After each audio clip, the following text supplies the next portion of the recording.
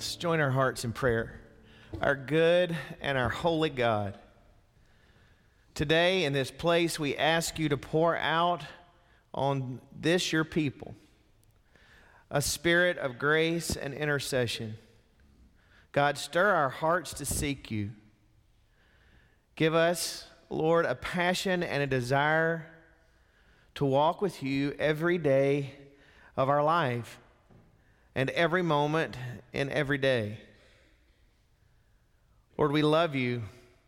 We love you because you first loved us and you demonstrated your love for us in giving us life in your Son, our Savior. Lord, we want to know you. We want to be transformed by you.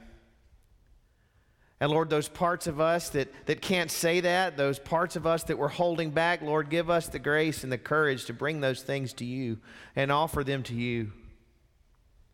Do a work in us, Lord. Make us more like Christ.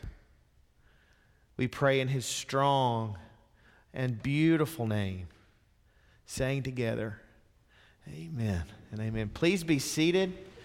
Friends, I'll give you a little bit of a commercial and tell you where we're going before we start the message today. God has been working in my own life, my own walk with him about prayer, about having a heart that turns to him in regular prayer. In some ways, prayer is the easiest thing we do. In many ways, it's the hardest thing we do. And sometimes, if we're honest, it can just be flat boring. And that's why we don't do it. We tend to get in ruts and we pray the same words over and over again. But God wants us to be a people that connect with him in a real way, in an intimate way, to know him and to be known by him and to grow into the likeness of Christ, our Savior. And so God's been sort of putting his finger on my heart in this area. And I believe he's calling on me to preach about this and talk about this and lead us in the atmosphere of prayer. I think it's important for us to learn the language of prayer in Scripture. So on the mornings for the next several weeks, we'll be looking at the prayer life of the Apostle Paul. Paul was an activist kind of person. He wasn't one of these. I don't think there's an introverted bone in his body. He's sort of a fidgety activist kind of person, always about doing things. A man of great intellect, but also a person of real winsome spirituality. A person who had a heart for God. He got his learning and kept his burning, if you will. You know. And that's what he was after in life. And so he becomes a model for us in so many ways. Beginning next Wednesday night, we'll begin to look at the prayer life of Jesus and his model prayer and those parables on prayer. And we'll have occasion in that fellowship hall to pray around those tables as Jesus led us and taught us to pray, dipping into the Psalms, into the prayers of the Old Testament. So I would invite you to be part of that. I would also commend to you a simple little devotional book called Praying the Bible. It just opens up a guide by Donald Whitney, just opens up this rhythm of praying the language of Scripture. So that's my commercial. Did you get that down? All right. Well, today's text, I invite you to find a Bible. If you don't have one, as they say at Church Advent at Birmingham, you can steal one from these pews. We'll replace it. But take a Bible and turn with me to 1 Thessalonians chapter 3, our focal text today of verses 11 through 13 of chapter 3. Because I want us to begin today, as we're talking about the prayer life of Paul, asking ourselves, who was Paul praying to? How did he envision God? How did he understand God? In some ways, prayer is reflexive.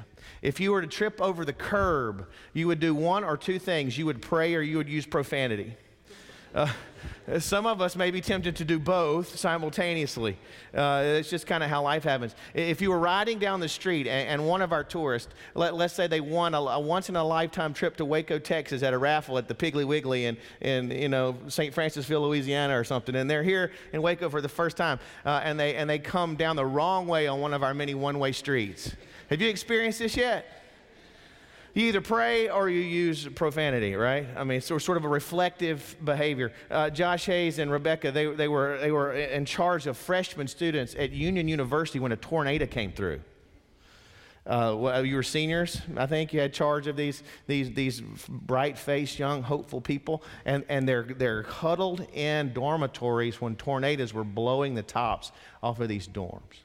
I mean, they were seeing them being lifted up. I said, how did it go? And Josh said, well, I remember having all these freshmen in there, and one kid was praying the Lord's Prayer over and over and over again.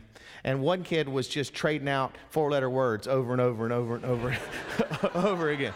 And so that's those reflective behaviors in times of crisis. So in some ways, prayer is sort of a reflexive thing. It sort of comes out of us as we're tripping or the tourists are coming at us or whatever. But that's really not a life of prayer, is it? That's just kind of chunking stuff at the whatever. That's really not a life of prayer. And it's not praying to the God of Scripture, the God of the Exodus, and the God of the empty tomb, the Father of our Lord Jesus. It's not prayer that shapes our hearts, really, most of the time. It's just a coming out of the mouth. And so it's important for us to, as we live in our life in the rough and tumble world that it is, to have a clear picture of God, as God has made himself known in Scripture. And I think we have that today in this passage of Scripture in 1 Thessalonians, as Paul is writing to this church, these people that he cares about. And this is what he says as he begins to pray. Now may our God and Father himself and our Lord Jesus direct our way to you. And may the Lord make you increase and abound in love for one another and for all, just as we abound in love for you. And may he so strengthen your hearts in holiness that you may be blameless before our God and Father at the coming of our Lord Jesus with all his saints. For the next few moments this morning, I want to observe a few things in these 3 verses. I'll give you 6 of them, so if you're a note-taking kind of person, you'll know when you come to the end. I'll give you half dozen observations about God from these verses. The first is that God is personal. God is personal. Paul says, our God, our Lord Jesus. Why the our? Well, one of the reasons for the our is that Paul is writing as part of a team. If you read the first verse, you have Silvanus and Timothy and Paul. This letter comes from these 3 co-laborers in the faith. In fact, one of the reasons Paul's letters have so much sort of vitality and punch is because they're oral documents for the most part. With very few occasions, Paul uses others as the letters are being crafted. He's talking to an amanuensis, or he's writing with friends like this. And it's almost like that scene in A Few Good Men where Tom Cruise comes in and he's working on his closing statement, and he's swinging the baseball bat, and he's talking out loud, and he's working it out loud verbally. I envision a lot of Paul's letters sort of being created this way, as he's in conversation with co-laborers in the faith, and he's talking, write it like this, say this is what we're going to, write this down. And so it's this verbal, lively kind of thing. So one of the reasons we have the hour is because Paul's writing as part of a team. Timothy, let's say it like this. Silvanus, write it down like this. Let's tell them this. This is what God has put in my heart. Let's tell them this. So it's from a community of faith to a community of faith. All people that have been touched by the gospel of the Lord Jesus and were being transformed by that. Timothy and Silvanus and Paul and the church at Thessalonica, or as we used to say in training union, Thessalonica. All of these people have one thing in common, and that's God. God in Christ had touched their life and was touching their life and transforming them. We know the story, many of us do, is one of the most famous conversion stories in all the Bible about Saul in Acts chapter 9. Saul's sort of the Hebrew way of talking about Paul. Paul's sort of the Greek way of talking about it. Paul means kind of short guy, Saul after the king, right? I think I'd have been Saul throughout my life, and Paul probably was.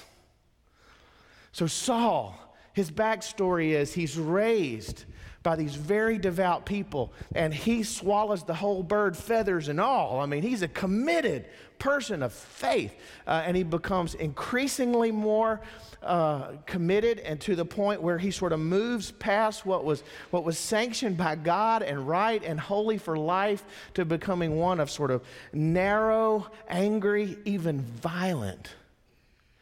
His faith was to be protected with the sword, and he was going to wield it. And there were these people who were coming along, these followers of the way, and they were teaching things that were not acceptable in his community. And so his goal was, in this very passionate way, is he was going to snuff it out with a stick if he had to. There was a Christian community. There was a Christian community up in Damascus, an early Christian community. Some people suggest that people from Jesus' own biological family were there. We don't know that for sure, but we know there was a vibrant community of faith up in Damascus. And he heard about their life together and their commitments to the gospel. He heard about the light that was glowing from the candle that was the followers of the way in Damascus. And he sought out the opportunity to go up there and wreak havoc, to couple the chains, to issue the papers, to shut it down before it got out of hand. I'm glad after thousands of years we finally got this under control. That spirit is very much alive and well. And it was by that spirit that he went with the vision to crush the church. And on his way there, he was confronted with a resurrected, glorified Savior who said to him, "Why are you persecuting me?" Not them, but me. And from that moment on, the grace, the hard-edged grace of God penetrated his heart. And God began to work in his life. And the church was sent to him. And they practiced grace in his life. And they further explained to him the way of Jesus. And he was baptized and he rested up and he ate and he was healed. And he began to proclaim this Christ. His life was transformed from an ultra right-wing, terrorizing human being to someone who was proclaiming the aliveness of Jesus in the earth. Our God, he met a personal God who came for him, and as the church was being persecuted, took that personally as well. A personal God, not the ground of our being, not the divine, not some holy idea, but God. The God of Abraham, Isaac, Jacob, and Jesus. The God of the Exodus and the God of Easter. God. He met that God. And as he served him, he went about. And part of his journey took him to Thessalonica, this great city, maybe 200,000 people, a free city in the empire. They were able to print their own coins. They had liberty to have all manner of worship. Big synagogue was there. He went there. We read that story in the book of Acts. You read about it in Acts chapter 17. They go there, and they go to the synagogue first, and they have some great success. And some of the leading, powerful, wealthy women start coming to follow the way from that community. And then they're kind of booted out of that area. They proclaim to the others as well. And then the testimony of their conversion is given in 1 Thessalonians chapter 1. Listen to how Paul writes about it in verse 6. "And you became imitators of us and of the Lord.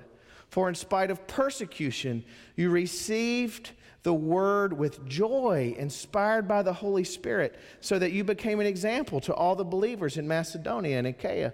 For the word of the Lord has sounded forth from you, not only in Macedonia and Achaia, but in every place. Your faith in God has become known, so that we have no need to speak about it.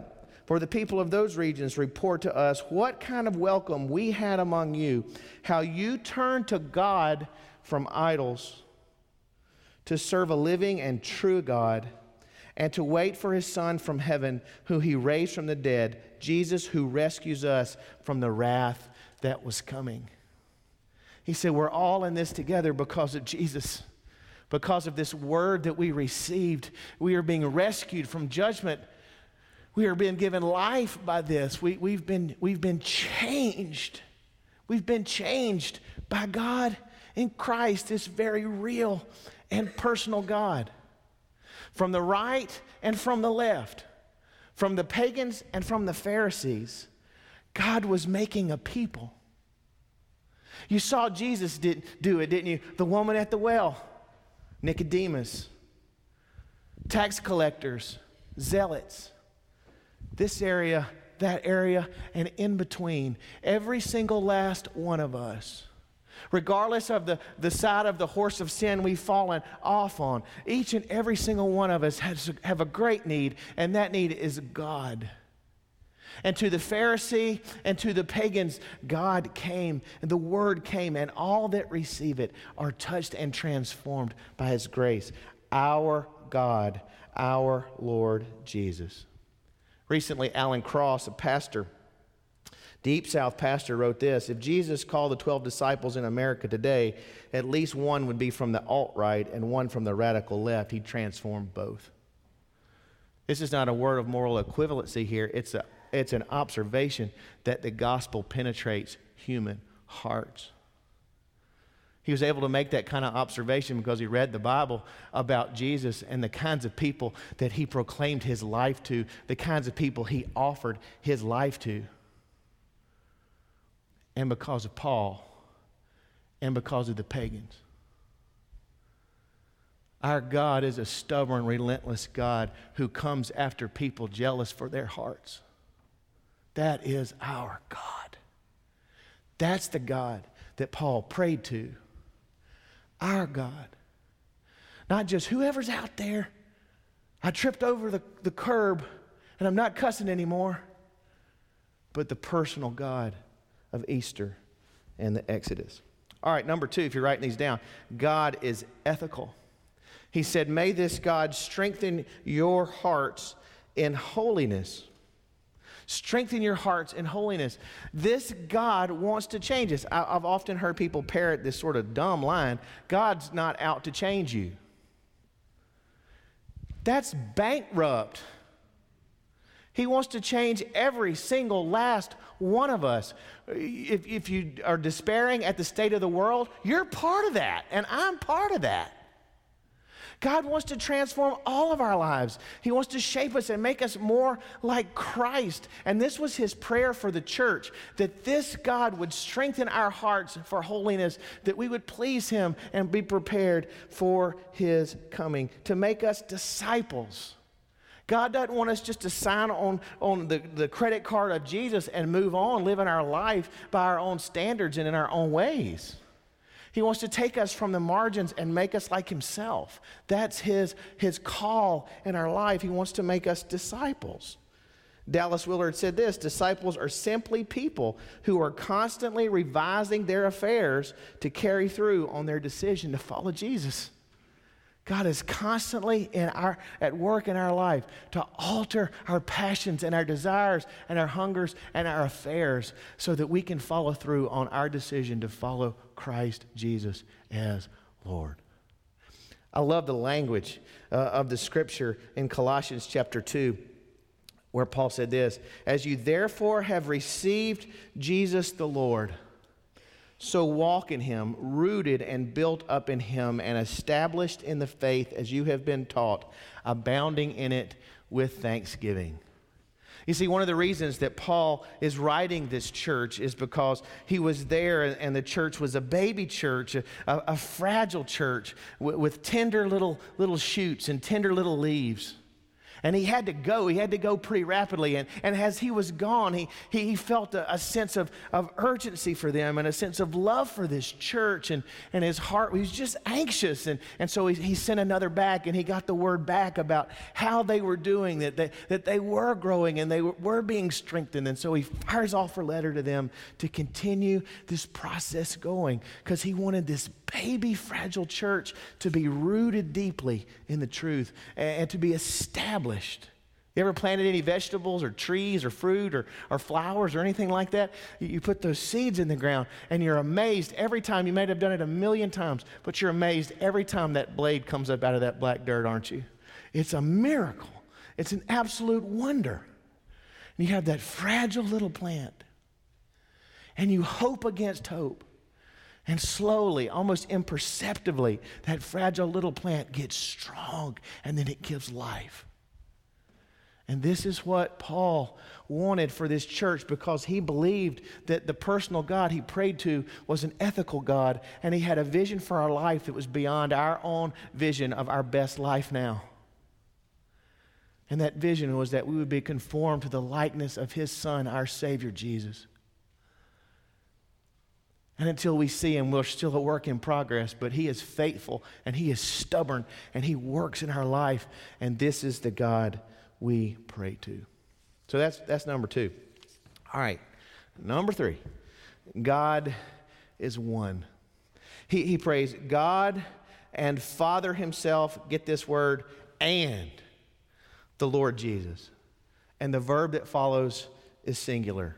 So what's going on here? Paul's giving us a beautiful picture of the God of Scripture. He's giving us a picture of one in 3 persons, blessed Trinity. We worship that way, and we praise that way this morning. That God is the one God of the Old Testament. He was a monotheist who had a deep understanding that this Lord himself was divine, one that he could offer prayers to. This is a wonderful and a beautiful mystery, and it has practical application in our life. It means a number of things. One, that God is transcendent and larger and stronger and bigger and better than us. Not a creation of our mind, not a projection of our longings, not the parent we wish we had, but bigger and larger and transcendent. And also that this God has come into our lives, tabernacled among us, and continues to, by way of the Holy Spirit. That this God who is so much bigger and stronger and better, this great God is also good and near and active in our lives. A God worthy of our faith and our trust and our prayers. That means that this God is coming with the full manifestation of his reign and his kingdom. And that his kingdom is present now in measure. Our God is one. Fourthly, God is the Lord of the church. Paul, as he was praying, said, and direct our way to you. That you would direct the church's affairs, direct the church's action. God is the Lord, the sovereign over the church. Now, when we make a royal mess of things, it's not on him.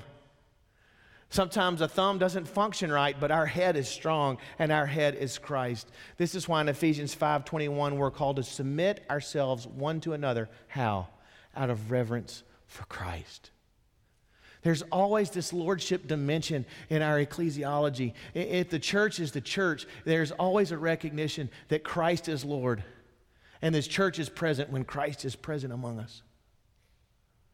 Jesus is the Lord of the church. It's amazing the language that Paul and Timothy and Silvanus use talking about their relationship to this church. Let me give you some examples. They're familial examples. In chapter 2, verse 7, they said, we came to you gently like a nursing mother, giving you nourishment and tender life. He said, for instance, in chapter 2, verse 11, we came to you like a father, admonishing and teaching. He called himself brother. We came to you like brothers.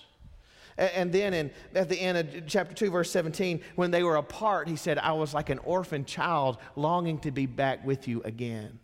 I was orphaned. So there's this sense that in the church that we have roles to play, and those roles change in the life of the same person, and they're seasonal, and sometimes on the same day we wear different hats, and we operate in different ways depending on the circumstance and the situation and the need. Sometimes we have to come in as a responsible parent in the lives of one another, offering nourishment and offering correction and guidance. Sometimes we have to come like a mama and daddy to each other. Many days we simply celebrate the joy of brother and sisterhood, where we make each other stronger with great mutuality and a common place at the foot of the cross. And there are many, many days like motherless children, like orphan children, we come to the church to find our life and to find our hope. We are brothers and sisters and children and parents, and that is our life together. And Paul prayed to the kind of God who put a people together like that, who was willing to direct the affairs of those people. Nobody in their right mind should want to run the church. But there is a divine mind, the mind of Christ, that has already laid claim to that. And a wise Christian says yes to that and affirms that and prays to a God like that, a God that is the Lord of the church. And that should give us all pause as we live with one another and as we pray to God. And it should remind us that if we're not a praying people, we are not a faithful church of the Lord Jesus Christ. Because we need to bring our lives to Him. And we need through the Word and the Spirit to hear His heart made clear again and again and again and again as we live life together under His reign. For Paul, God is the Lord of the church. All right, number 5. God is the lover of the world. He said, may the Lord of the church make a way that we can come back to you, and may He make you increase in your love for one another. Do you regularly pray that God would make us increase in our love for one another? I hope that you do. Would you make a promise that day by day, as you're on the elliptical machine, as you're driving down the street, that you would come to this God of Easter and the Exodus and say, God, in the church, would you make us increase in our love for one another? Are you in? Maybe just as an experiment, get in on that and let's just see what happens. And then he says this, he says, and for all. Now this gets tricky. Paul was calling on this church in Thessalonica to love all. And he knew that that was a divine reality only because they weren't strong enough in their own lives to do it. He was calling on them to love some very unlovely people in their lives. Remember, they received the word with persecution and with the joy of the Holy Spirit. When they said, yes, I'll follow Jesus, there wasn't a line of people clapping for them. Maybe a small group of fellow believers who were coming by and encouraging them, but there were no ads in the paper celebrating their baptism. In fact, just the opposite. They were either coming from a pagan community where they were leaving a permissive sexual culture where everything went, and they were coming out of that, and they were putting on new clothes of righteousness, or they were coming out of a synagogue where they were going that way that had been persecuted. But they were coming from something, and they were coming to Jesus. They were turning from idols, and they were turning to Christ. And they were coming with persecution and joy that came from the Holy Spirit. And Paul was calling on them to love Thessalonica. As you watch the news, as you read the paper, as you follow your Twitter feed, is there love in your heart? Can you be described as someone who engages the news of the world and the gossip of the village with love? My dad was coming home from a date in late 1960s, and he saw a group of men in black clothes tucking themselves away in the shrubbery in my Uncle Fred's neighborhood. By the end of the night, he had heard of a shootout in the streets of Meridian, Mississippi.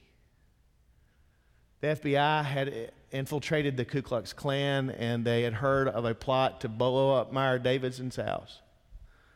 He was a neighbor to my Uncle Fred. It had blown up the neighborhood. The guys my dad saw getting in the bushes were sharpshooters from the FBI. Tom Terrence arrived, a young radical leader in the Klan, with another young radical leader in the Klan, a cherub-faced elementary school teacher named Kathy Ainsworth. ABCs by day, bombings by night. I kid you not. They rolled in to the neighborhood, and as they were preparing to plant dynamite, they were shot. Kathy Ainsworth died almost immediately. Tom Terrence got in a car and ran for his life, returning fire. He winds up in the hospital. One of the wives of one of the men in the FBI was part of a prayer group at First Baptist Church in Meridian, Mississippi, a little prayer group of women that had been touched by the charismatic movement in some ways, early parts of that, the early days of that. And those ladies did what little charismatic prayer groups do. They prayed in tongues, they pled the blood, they did all the stuff. And they did it in a very dignified Southern manner.